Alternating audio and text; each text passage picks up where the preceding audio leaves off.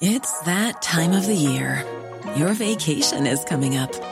You can already hear the beach waves, feel the warm breeze, relax, and think about work. You really, really want it all to work out while you're away. Monday.com gives you and the team that peace of mind. When all work is on one platform and everyone's in sync, things just flow. Wherever you are, tap the banner to go to Monday.com.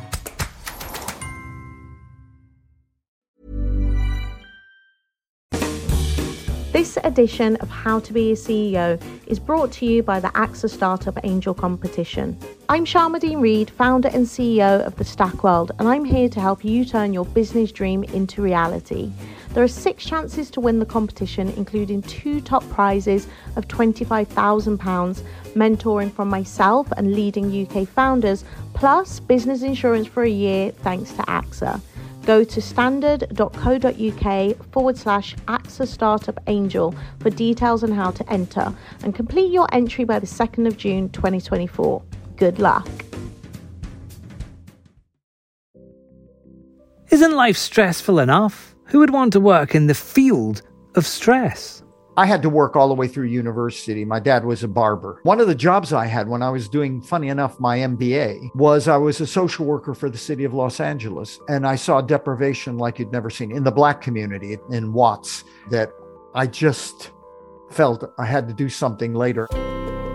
This is an invitation to meet Professor Sir Cary Cooper, founding director of the workplace wellbeing specialist Robertson Cooper, and, to give him his full title, 50th anniversary Professor of Organisational Psychology and Health at Manchester University. Basically, he helps people and companies develop better workplaces. I thought I was going to be a tax lawyer, would you believe? It affected me the rest of my life. So I just couldn't go and do things like become a tax lawyer and earn lots of money, but not really help anybody. So this is a story about what drives people to make things better and why you should do it in your workplace too.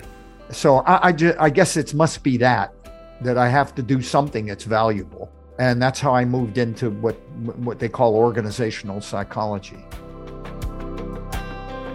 I'm David Wilson from the Evening Standard. Cary is going to be appearing at our water cooler event, talking about some of the things you'll hear in this podcast. It's being held at the Olympia, London on May 25th and 26th, and will feature more than 100 experts like Cary talking about how to improve the health and mental health of employees across the UK and beyond.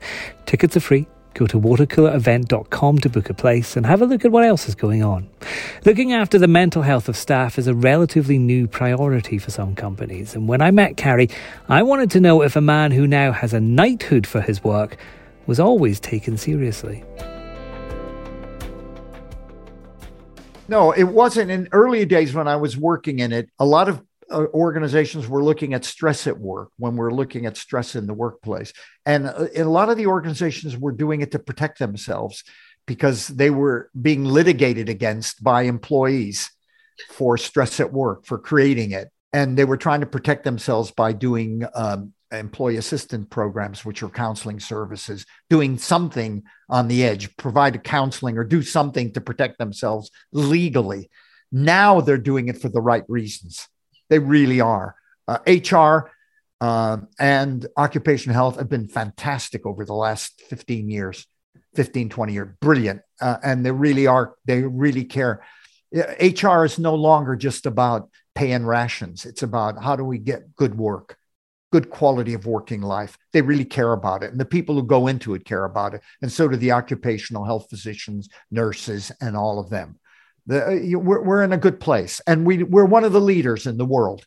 We really are a leader. We're certainly one of the leaders in Europe. But over your career, how have things changed, and have they changed for the better? When I started, and we started in roughly the middle of the 1990s, the issue of stress at work was big. It was costing a lot of money to British business, both the SME sector, the big sector, public sector. It was a problem.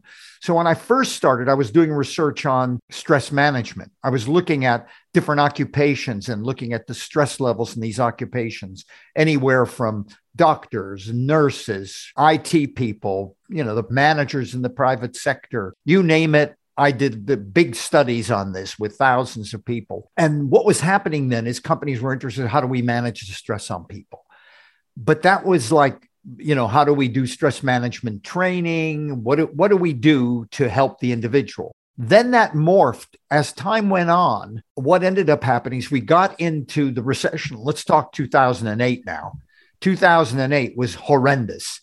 Lots of people lost their job, as we know, during the financial crisis. As a consequence of that, all the HR people and chief medical officers and people interested in people in the workplace began to say things like, we are so mean and lean. We've cut 20, 30, 40% of our staff. The burden is on everybody else. How do we retain the people we've got? As one HR director told me of a bank, he said, Cary, I said, you guys have never done anything in the well-being thing. Not really. So why are you all of a sudden doing it? And he used two words. He said, regrettable turnover. We are so mean and lean as a result of the recession. We can't afford to lose any of our people. They're all absolutely essential. So all of a sudden, talent retention, even for the SME sector, became really important for everybody during the recession. How do we retain people? How do we attract good people? And the only way we're going to do that is create the right kind of culture. People get up in the morning, want to go to work, and we have to change our culture. We can't treat people as disposable assets like we used to.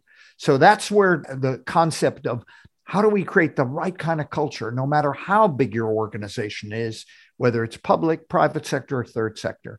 And since then, really big time now, many companies have middle size and big and public sector now have directors of health and well-being who report either to whoever the managing director, chief executive it is, or to an HR director if it's the bigger organizations.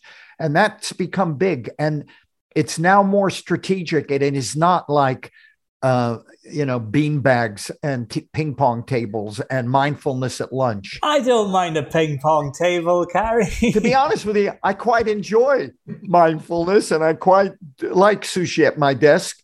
But to be honest with you, that's not what it's about, actually. And what it's about now is getting employee voice, no matter how big the organization is. What do employees think about their work environment? What do they think about how they're managed, the hours they work, the number of days they work? Do they get flexible working or not? Now they do get flexible working, incidentally, because that's what the pandemic has created, the hybrid workforce.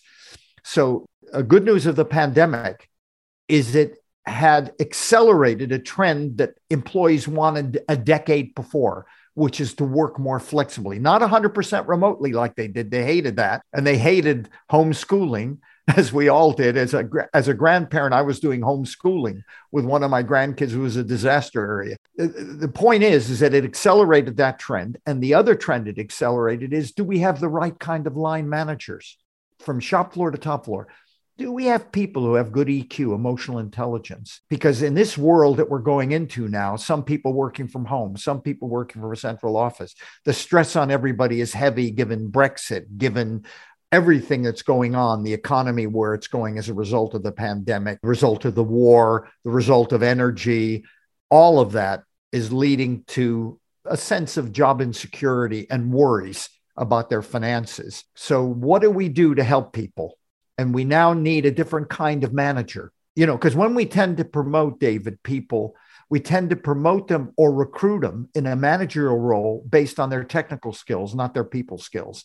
We can't do that anymore. We got to get people who have good social interpersonal skills. There's got to be parity between their technical and people skills. What's harder, to change the culture of a massive multinational corporation with maybe thousands of people all over the world, or within your own small company with just a handful of people where you maybe have to give up a little bit of the control that you've always had? Yeah, they have different issues. So take an SME, small, medium-sized enterprise, 20, 30 people there. Entrepreneur starts it. Owner manager continues to manage it. The problems there are that frequently, one of the stress problems there is those kind of entrepreneurs don't want to let go. They've always worked long hours. It's their baby. And really, they have to let go and they have to delegate as they grow, right? The good news about SMEs is that they do value every employee, probably a lot more than the big boys do, in the sense that everybody matters, right? Well, even now, though, even the big boys, there's not much fat. I mean, they're keeping their labor costs really down now. And you can see what's going on. There's a downsizing. It took place from the recession, and it's still going on, to make sure that you have your mean and lean, and to be competitive, particularly internationally, particularly as a consequence of Brexit. So I think the problems are different. The big boys have the HR departments, they have chief medical officers, and they are all into how do we create the right kind of culture? How do we allow people to work flexibly? How do we make sure our line managers recognize their staff, value them, trust them, let them work flexibly when they can? They have all that infrastructure to enable that. But they also have intrinsic in it, is because of the communication systems are bigger, more complex. You still have a lot of job insecurity in the big companies because they look for IT to replace people. They look for AI and all the rest of that to keep the labor costs down. Small companies tend to be better at retaining staff and valuing them. But the managers in those, the owner managers, really have to start letting go, and for their own health and well-being. Well, yeah, that's a good point, actually, because we talk a lot about the staff of companies and the importance of improving their well-being. But what about those bosses? They're under a lot of stress, a lot of pressure. If you're running an SME, you're probably, at least in the first stages, every week worried it's going to shut down. It must be incredibly important, no matter how busy you are, to make sure you take time to unwind. Oh, absolutely. That's a problem no matter what sector you're in, no matter whether it's private, SMEs, public sector. When you're responsible for other human beings, it is a big issue. The problem, I still think, goes back to the issue I just mentioned a few minutes ago, which is many of those people are get to their role because they're technically competent as marketing people or ops management people or finance people or God knows what, right? But they don't necessarily naturally have the people skills. And that is a big problem, because if you don't have them, you create more problems yourself by not having them with the people that report to you. And therefore it causes you stress. You know, if you talk to a lot of people who don't have these good people skills, they'll frequently say, what's your major problem? Oh, it's people. It's HR. It's people. Man, they're my real problem. If I didn't have people here and had machines doing it, it'd be dead easy. That's a sign that, that person doesn't quite understand. If you've had good people skills, then you'll also know when you're not coping. You'll know the signs yourself because you're much more socially sensitive. You have good empathy. You have good EQ. And therefore, that's the strategy that a lot of people are moving. I run I'm the chair of something called the National Forum for the Health and Wellbeing at Work, made up of 40 global employers, Microsoft, BT, BP, it goes on, including the NHS executive and the UK government civil service, etc. Big employers. And these are made up of HR directors and chief medical officers. These are very senior people. We have no funding. We get on. We have somebody who helps out a day a week, a PhD student who we pay some money to do work for us. We've been doing it for 4 years. They say one of the most important things that we have to do in the future for increasing well-being and, by the way, UK productivity. That's what we're really interested in. Bottom line, you do the health bit, you get the productivity bit. And this group, National Forum for Health and Wellbeing at Work, say the line manager from shop floor all the way up to the top is the critical change we need to introduce. We need a different kind of line. We have to promote people and recruit them based on parity between their technical skills and their people skills for this generation that we're going into. So they say that's important. A lot of other things are important too, like techno stress. I mean, what's happening is people are getting overloaded by emails and things like that. So we have to consider issues like the right to disconnect that they have in France, They have in Portugal, they have in New Zealand, they have in many countries now are adopting that managers shouldn't be sending emails out of office hours to their subordinates, or minimizing it at least. Is that a big problem here in the UK, though, Cary? Are we finding that people 9 o'clock at night are checking their emails? And do they have the right to ignore them? Well, guess what? It is a huge problem, really big. A lot of the studies done in the UK, we keep kicking ourselves, that we're not really a very efficient economy. Yet from an IT point of view, we're one of the best in the world, really, in many ways better than the United States as well.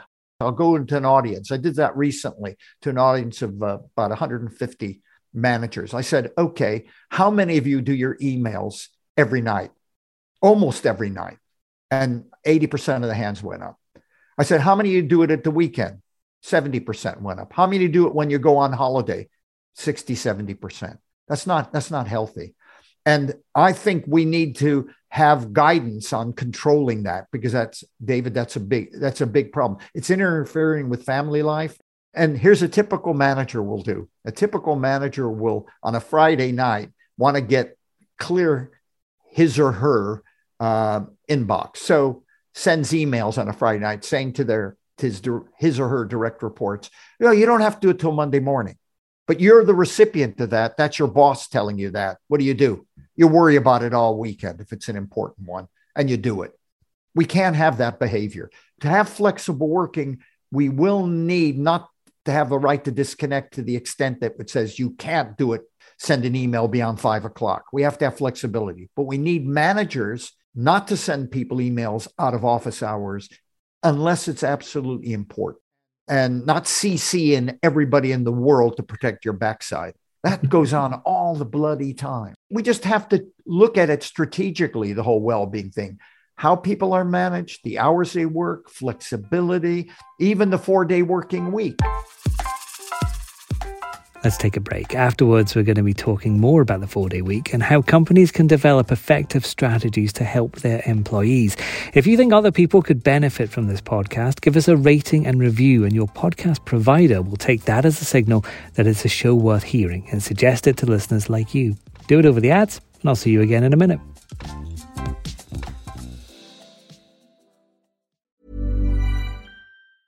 When you're ready to pop the question, the last thing you want to do is second-guess the ring. At BlueNile.com, you can design a one-of-a-kind ring with the ease and convenience of shopping online. Choose your diamond and setting. When you find the one, you'll get it delivered right to your door. Go to BlueNile.com and use promo code LISTEN to get $50 off your purchase of $500 or more. That's code LISTEN at BlueNile.com for $50 off your purchase.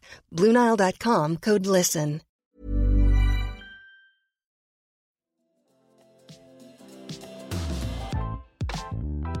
Now, before the break there, Cary, we touched on a 4-day working week. But what I want to know is, can we do a 4-day week and keep up productivity? If we give up a day, isn't that going to make productivity worse? Well, you know what the economists have told me? This is interesting.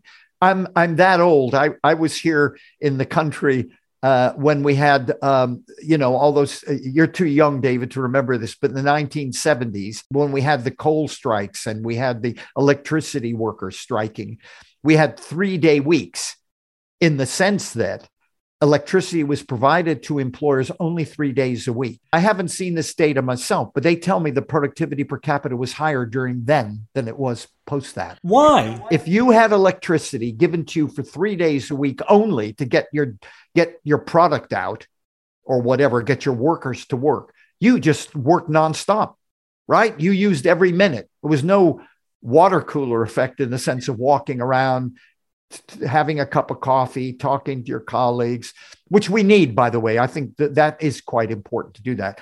But when you have a problem like the doctors and the nurses during the pandemic, you were flat on. There was no space for anything else to get that job done. You're only provided with electricity for 3 days a week. So I don't know if you have a 4-day working week, and you have jobs you have to get done in that 4-day working week, because you're going to get paid roughly what you got paid for the 5-day week. That's the way they're working in other countries that are doing this. you'll get it done.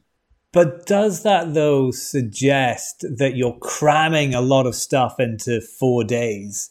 And wouldn't that be quite stressful? Or are these countries finding that people, that extra day off, it mitigates that? Yeah, I think that's what they're finding. I mean, the studies done in Iceland, and particularly the one they did in Gothenburg, they were with public sector workers. They were people working for the local authority. Half of them they put on a 30-hour week. The other half they put on a 40-hour week. They did this for 2 years, by the way, paid them all equal.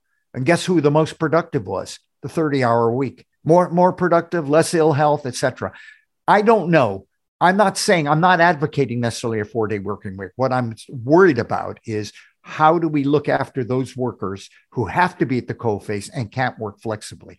If I can work flexibly, which I can do in my particular job, and you probably can too, then I can get my job done partly from home, partly from a central office. And that's what I will do. I don't necessarily need 4 days because probably I can get all my work done and I fit it in when I need to fit it in, sometimes in a central office, sometimes at home. Let's say a company wants to improve the well-being of its staff. What's the first thing? What's the one thing they should do to start with? Okay, no matter what size you are, from an SME to a big company to a public sector body, find out what the employees think about your organization. Their well-being audits. Lots of organizations now do them. In other words, you do anonymously ask your employees what they think about all aspects of their job. What do you think about the way you're managed? What do you think about the communication system in your organization? What do you think? Can you work flexibly or not work flexibly? These are very sophisticated psychometrics that organizations now use. And then you break all the data down and you find out in that part of the business, the problem is that women feel that their careers are blocked. There's a glass ceiling. In that part of the business, a long hours culture. In that part, there's a bullying management style, right? In other words, it's like going to your GP. You go to your GP. As you're walking toward your GP, and your GP starts to write a prescription out without doing a diagnosis, it's not very sensible. You want to sit down. You want them to take your blood pressure, take some bloods, do whatever to find out what's wrong with you. Same thing applies to well-being. You need the employees to tell you what the issue is. And we have the sophisticated techniques of doing this, and we can identify what's wrong where, and then develop a strategy to deal with that problem. So the first thing is employee voice. Second thing is once you find out using proper techniques, psychometrics, easy to do, by the way, anybody who's in HR, occupational health, they can do this dead easy. Small, medium-sized businesses can do this too. It's not complicated stuff. And then you start building a strategy and you say, well, we got a problem with women here. They feel their careers are blocked. We have another problem is that we're not allowing people to work as flexibly as they would like. There's a famous investment bank, as you recently heard, who said, nobody can work flexibly here. You have to come into the office all the time. Well, that would not work in 99% of organizations now where flexibility is needed. I mean, we're in a different era now. People have wanted this even before the pandemic. For a decade before, people have wanted flexible working. So that could be an issue. So what is our strategy on that? How are we going to deal with this strategically as an issue? And so this is becoming a much more strategic issue by senior leadership teams in medium to large organizations are doing that now. If they're smart, they're doing that now. Otherwise, they will lose the next generation because the Z generation and the young millennials are not prepared to tolerate what their parents tolerated for the sake of their mortgages. They will leave. Remember what that generation's called? The snowflakes. They're called the snowflakes because they say, they'll come back to me, an MBA student will come back to me and say, Cary, I say, are you still working for X? Oh, no, I'm not working for X. You know why? Crap organization to work for. They don't care about me. They don't value me. They require me to be in all the time. They require this, that, and the other, that's fine. I don't mind working hard, but it's not fun here. There's nothing nice about this place. They don't recognize me when I do a good job. They overload me and don't recognize I'm not coping. So I just went to that one. They're unlike their parents who would say, oh, well, I got a mortgage to pay. I'm just going to stay here. They're not doing it. You want to retain and attract the new generation, the Z and young millennials. You'll never do it unless you have the right culture. That was an invitation to meet Professor Sir Cary Cooper. If you'd like to hear more from him, then head over to thewatercoolerevent.com and get those free tickets. We'll be back next Monday morning. I really hope you can join us again. Hit your follow or subscribe button and drop in whenever's best for you. This has been an invitation to meet. It's always a pleasure to meet you.